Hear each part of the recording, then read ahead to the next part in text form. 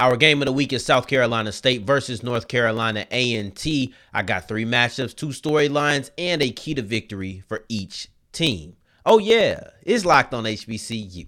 Play my music. You are Locked on HBCU, your daily podcast covering HBCU sports. Part of the Locked On Podcast Network, your team every day.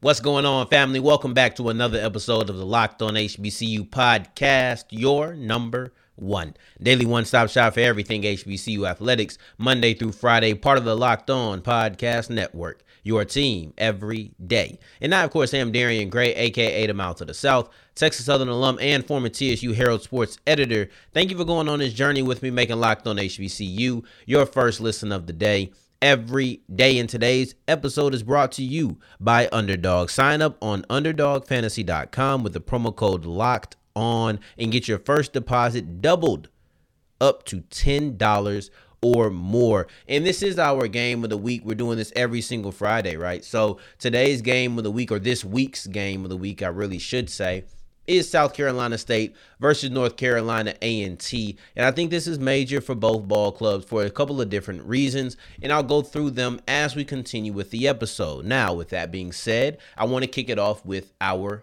matchups. Now, the very first matchup that I want to illustrate kind of goes both ways. It's the same exact matchup, clearly with different players on both sides of the ball, and that's the running backs versus the linebackers. And I think this might be the most important matchup, mostly because I think both teams are going to want to run the ball, and rightfully so. Their running backs are fantastic. I think that both of these teams have running backs that if you want to lean on the running game and really have that be your engine, I think you can do it. And not only that, I feel as if both of these teams' leading running backs, the guy that we're going to talk about, I feel like they both proven that they can be the engine in a time when you really need them. So let's go ahead and start off with South Carolina State, because Kendrell Flowers had a phenomenal game versus Bethune-Cookman, including a big 67-yard rush. And I actually believe that stopping the explosive plays is not going to be something we state here outside of right now. However,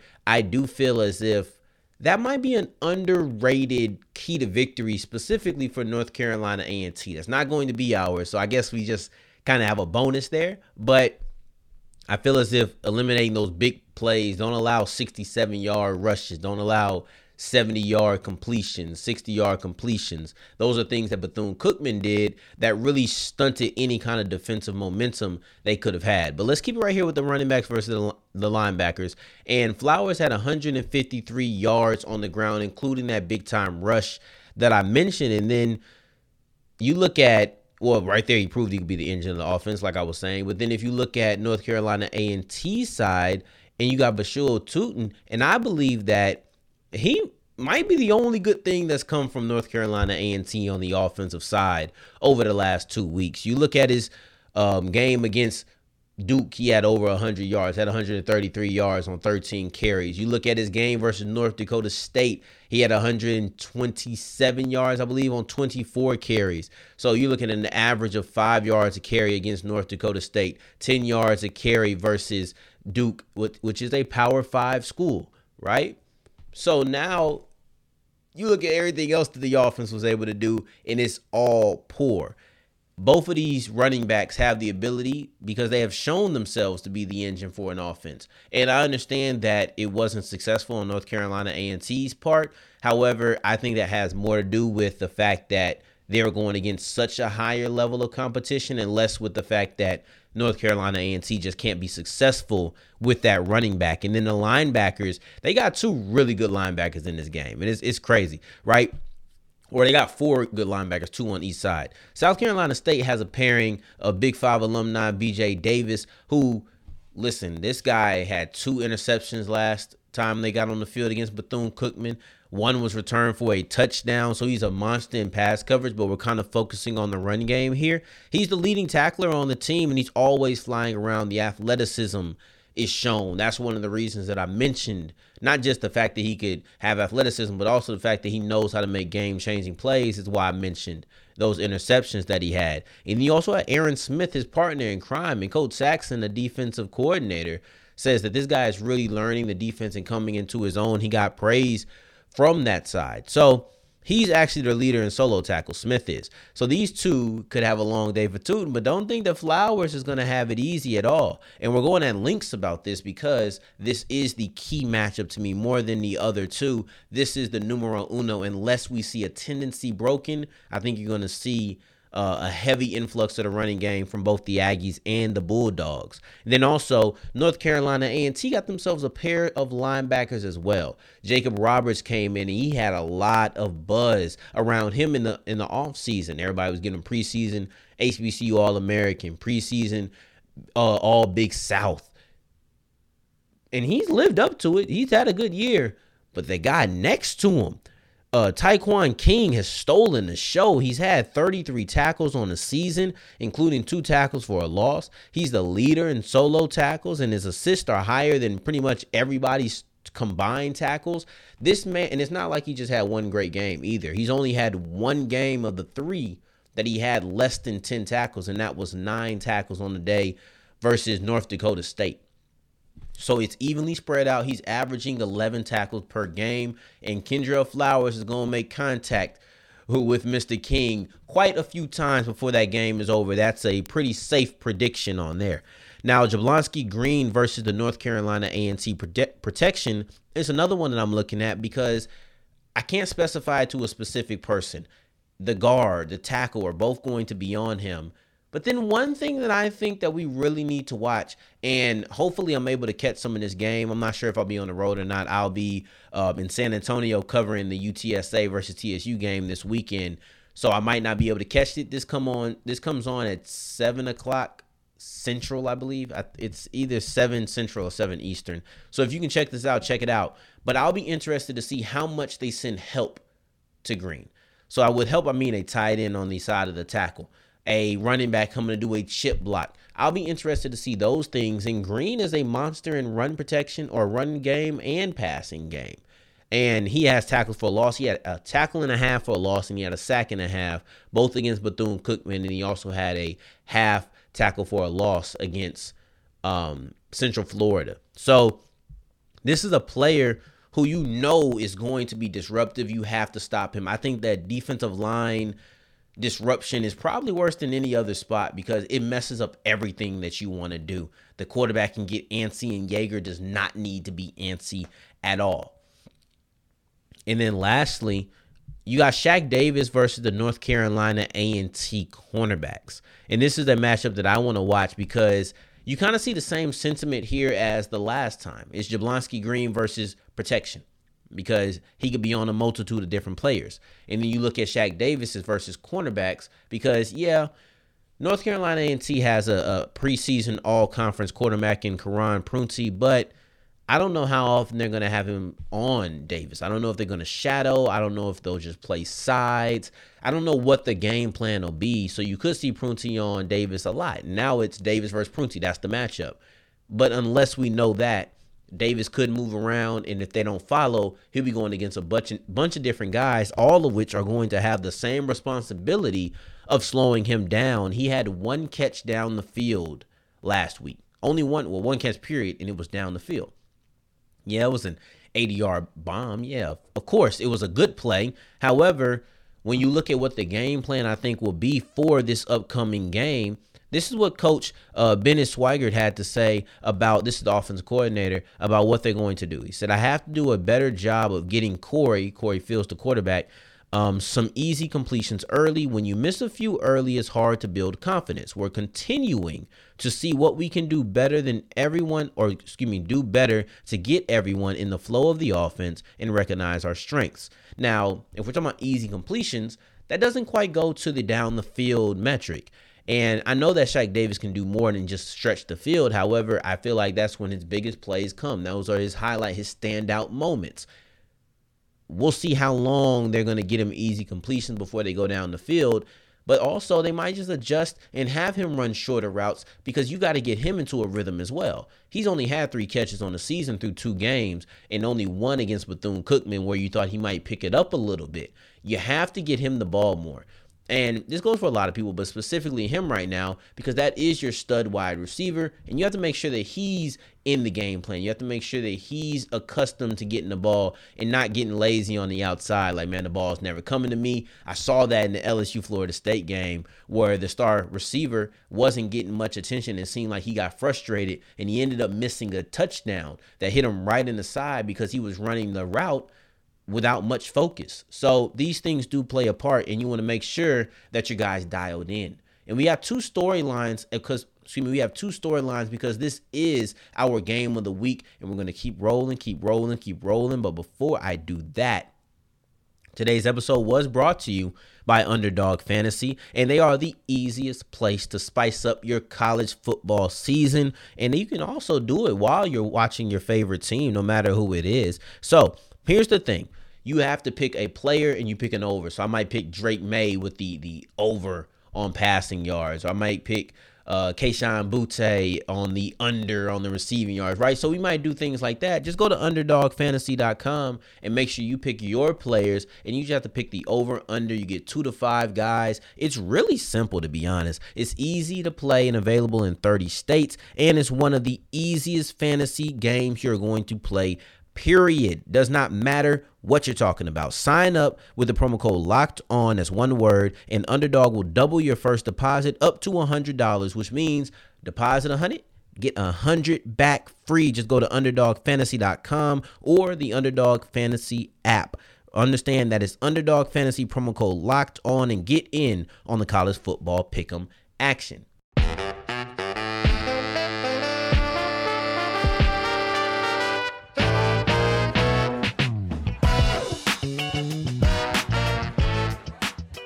As we keep on rolling on today's episode of Locked On HBCU, I appreciate you for making us your first listen of the day every day. And today's word of the day is defer, meaning to put off, right? So we have 2 storylines on the day, and they're both, I guess, kind of South Carolina State related, kind of, and then the other is really North Carolina A&T related. Now, the first storyline could sound kind of like a duh moment, but it's the outcome. And I don't just mean what's the final score or what's the final verdict, who won, who lost. I mean everything that happens in between.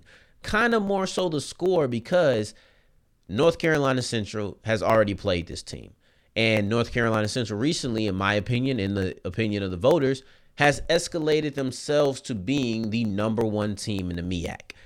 This is the first similar opponent that we're going to see, like opponent, same opponent, however you want to phrase it. This is the first time that we're going to see North Carolina A&T and South Carolina State in situations that are kind of comparable, right? So Central played A&T to start off the season. Obviously, this is our game of the week. So South Carolina State is playing A&T on Saturday, but you can't help but compare the two. We all kind of assume that the Mid-Eastern Athletic Conference is going to come down to the Carolinas, and it's going to come down to Central versus South Carolina State. We just kind of assume that's what it's going to be. No disrespect to Howard. No disrespect to Morgan State, Delaware State. No disrespect to them at all. Norfolk State, they just haven't. Norfolk State hasn't looked good. Howard hasn't looked good. Morgan State just got their first victory. Shout out to them. No disrespect. But overall, we just look at these as the 2 top dogs, right? But rather than defer judgment to when these teams actually play, we want to have a little bit of context, right? There's context that makes every single game different. You know, that's the pregame side of it, where, okay, these 2 teams haven't faced off. They faced off last year. Let's talk about last year's game. But then also, they both played North Carolina Central or North Carolina A&T. North Carolina Central defeated A&T by 15 points. We'll see what South Carolina State does. I understand it all comes down to the head-to-head matchup, but I think we're all smart enough to know that ain't all is going to be. So let's say State or South Carolina State knocks off A&T by 3, or let's say they lose. Best believe Central fans are going to feel empowered because either we beat this team worse or we beat this team, period, something you weren't able to do. We are the best team. And this means nothing other than bragging rights and trash talk. Now, if you look at South Carolina State and they come and blow the doors off and knock them off by like 28 points or something, now you're looking at a situation where, yeah, all right, y'all got all these other wins, but when we played the same opponent, y'all seen how we did North Carolina A&T. Now, it's a rivalry game. It's a different dynamic, but that ain't going to matter, right? That is not going to matter at all. So I just feel like that's something interesting for us to watch, just the outcome and compare it to North Carolina Central, because I think these are the two top dogs and they're going to face somebody who is very similar. So with that being said, let's get into our second storyline that we're going to be looking at, and that is, can North Carolina A&T win a game? They're looking to get on the win board for the first time. They have yet to win. They lost to North Dakota State. They lost to Duke. They lost to North Carolina Central. They're off to an 0-3 start. And honestly, the only game I even expected them to compete in was the opener against Central. North Dakota State, with all due respect, is the best team in the country. You weren't going to knock them off. I just didn't expect it. This was kind of a see where you're at game. They have get right games. They got money games. But to me, this was a see where I'm at game. And, well, it wasn't great. It wasn't great, but it is what it is. You do that. You go out there and you compete. Sometimes you play against teams that you're not quite sure you're going to beat, but it's just a challenge to yourself. So, and I feel like that's what they did. You know, I feel like that's what Tennessee State, when they're talking about playing North Dakota State, I feel like a couple of these teams, when you play in some of these upper FCS schools, specifically the number one in the country, you're kind of just trying to see where you're at. And if you knock them off, you knock them off. You got the upset. But overall, that's not really what the mission is or the goal is, to be honest. But overall, you had those games that I felt were heavily stacked. They weren't beating Duke. I'm not even talking about that. But then you look at Central, and it's a rivalry game. They lost a streak. They had a winning streak versus Central. They also have a winning streak against South Carolina State that's up for grabs. They haven't lost this game since 2015. I wonder if special teams will come into play, because Coach Pugh was talking about how just how these special team moments throughout the series since 2015, whether that been a botched extra point or a fake punt, things like that, right? Just plays stick out, and special teams were a couple of them. So going down 0-4 is also on the mind of A&T. And honestly, I think if we're talking about from a mental standpoint, I think the idea of a bad start is more on their mind than the idea of a streak. It's kind of the idea that the present is more important than the past, because even if we 9-1 in that last 10 years, right? That doesn't matter. We're 0-3 now. We're just throwing out numbers. We're 0-3 now. We can't go down 0-4 going into conference play. That's just not acceptable. So that's what I think their mission will be. I think there'll be a sense of desperation. So South Carolina State is going to have to weather an early storm, and we'll see if they're able to do that. But that's something that I think is going to be key to watch. What's that sense of desperation at the beginning of the game? And then also, man, can they finally get a victory? They both kind of result to the outcome of the game, but just expressed in different ways. And going forward, we're going to talk about the key to victory for each team. It's different, not the same one for each team as we've done in the past sometimes. South Carolina State and North Carolina A&T both independently have their own key to victory, and this is how they're going to have to get it done.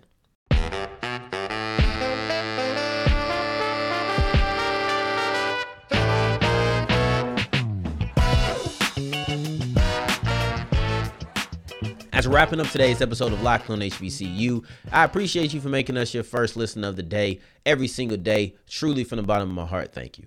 But I want to talk about these keys to victory, and I'm going to start off with South Carolina State. You got to be two-dimensional on offense. You have to have a two-dimensional offense. I feel like that's a key to victory. I feel like that's a key to ensuring victory, to be honest. I want to go back through a quote that I had when talking about Shaq Davis, because I did feel like it was a storyline that could progress and could kind of feed into this key to victory. And let's talk about what the offensive coordinator said about the flow of the offense. He said, I have to do a better job getting Corey some easy completions. When you miss a few early, it's hard to build confidence. We're going to continue to see what we can do better to get everyone in the flow of the offense and recognize our strengths. So, that being said, what are your strengths? What are your strengths? Is the passing game a strength for you? Maybe it isn't. Like, maybe that's just not what you do well this year. Maybe you have to rely on Kendrell Flowers. Maybe that's just the case. And that's okay because Flowers is a pretty good running back. We saw it against Bethune-Cookman. You don't want to do that. You don't want to do that. I think that you might even be able to win this game with great defense and great running, but you just don't want to put that kind of stress on your running back. Let's develop a two-dimensional system where you can pass the ball well. And that doesn't just go for Shaq Davis, Like, Shaq Davis has to get in the mix as well. However, Shaq Davis had 30-something yards against University of Central Florida. If he didn't catch another pass, he would still be the leading receiver for the Bulldogs, and that's unacceptable. There's no reason that after Davis, the next leading receiver should be in the 20s. We have to get some of these guys going. When it says easy completions, it's not just to see Corey Davis get some confidence underneath them. It's also for the wide receivers. It's also for the running backs who might have to catch out the backfield.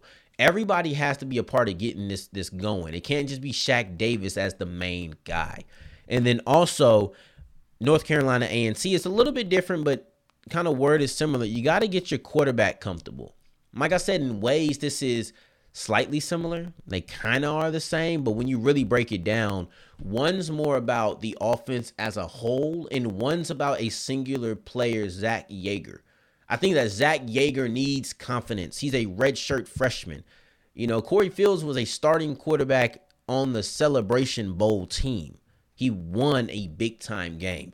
I think he just needs to just get some stuff together. They need to fix some things maybe with the play calling just to get the offense flowing early.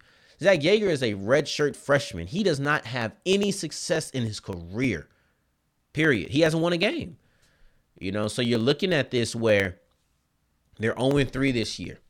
I don't want to say he has no success in his career, but he has no success as an Aggie, really. You look, they lost to Central. They played North Dakota State. They played Duke. This man needs some confidence. You're talking about Corey Fields need confidence. Yeager needs confidence. I related to a shooter in basketball where they say he just needs to see the ball go through the hoop. Even if it's a free throw, even if it's a drive worth of dink and dunks, right? Maybe you're not pushing the ball downfield, whatever the case may be. He just needs to see the ball go through the hoop. That's what Zach Yeager needs, because until then, there's going to be a question if he can even do it. That's going to be a question. And if you look at these games where they've been faltering, like I said, Tootin is the only real good thing that's been coming out of the last couple of games for A&T. If that continues to be the case and Yeager doesn't perform, somebody's confidence is likely going to waver. I don't know if that's going to be Yeager's. I don't know if that's going to be the coach's, but neither one is good. If Yeager's confidence is wavering, then he's not going to play well. He's just not. He's not going to have that moxie. I feel like confidence is an important position. I feel like confidence is an important part of being a quarterback. You got to have that certain moxie. If he continues to play the way he has been playing, then somebody's confidence is going to waver, whether that's Yeager or the confidence of the coaching staff. The coaching staff loses confidence, he's getting benched. Yeager loses confidence, his poor play is going to continue, and it might lead to him being benched. You got to get this guy some confidence. I think they do want him to be the man, but you got to make sure that you help him be the guy. Every quarterback should not have to be a hero. Some quarterbacks are going to need help. Every quarterback deserves to get help, right? So let's make sure that Yeager is being helped to at least where you can say we tried everything with this guy. That's my stance on it. And one quick hit around the HBCU landscape, and that is that Virginia Union did crack the D2 top 25. I believe it's a week too late, but whatever. Who am I to be upset about them being in the top 25? Who cares about the timetable? Let's just acknowledge the fact that they are there, and Union made it. So they had a big-time victory over Valdosta State, and I think that they are more than deserving of being a top 25 team. That brings that to 4 teams, Union, Central, Jackson State, and then also Albany State, who are all ranked in the top 25 of the respective subdivisions. So that's our little one quick hit around the HBCU landscape. Tomorrow on Saturday, make sure you are checking out this game. This is our game of the week. Drop your score predictions below. Let me know who you think's going to win, and then also the score that you're predicting. And I appreciate you for making us your first listen of the day every day. For your second listen of the day, make sure you are checking out our conference shows, and we'll be back on Monday to break down this game of the week and all the big time action over the weekend in week 4. Now, in the meantime, in between time, if you're looking for me, you can find me on Twitter at South Exclusives. Until the next time that we hear each other, family, take care. Stay blessed. Peace.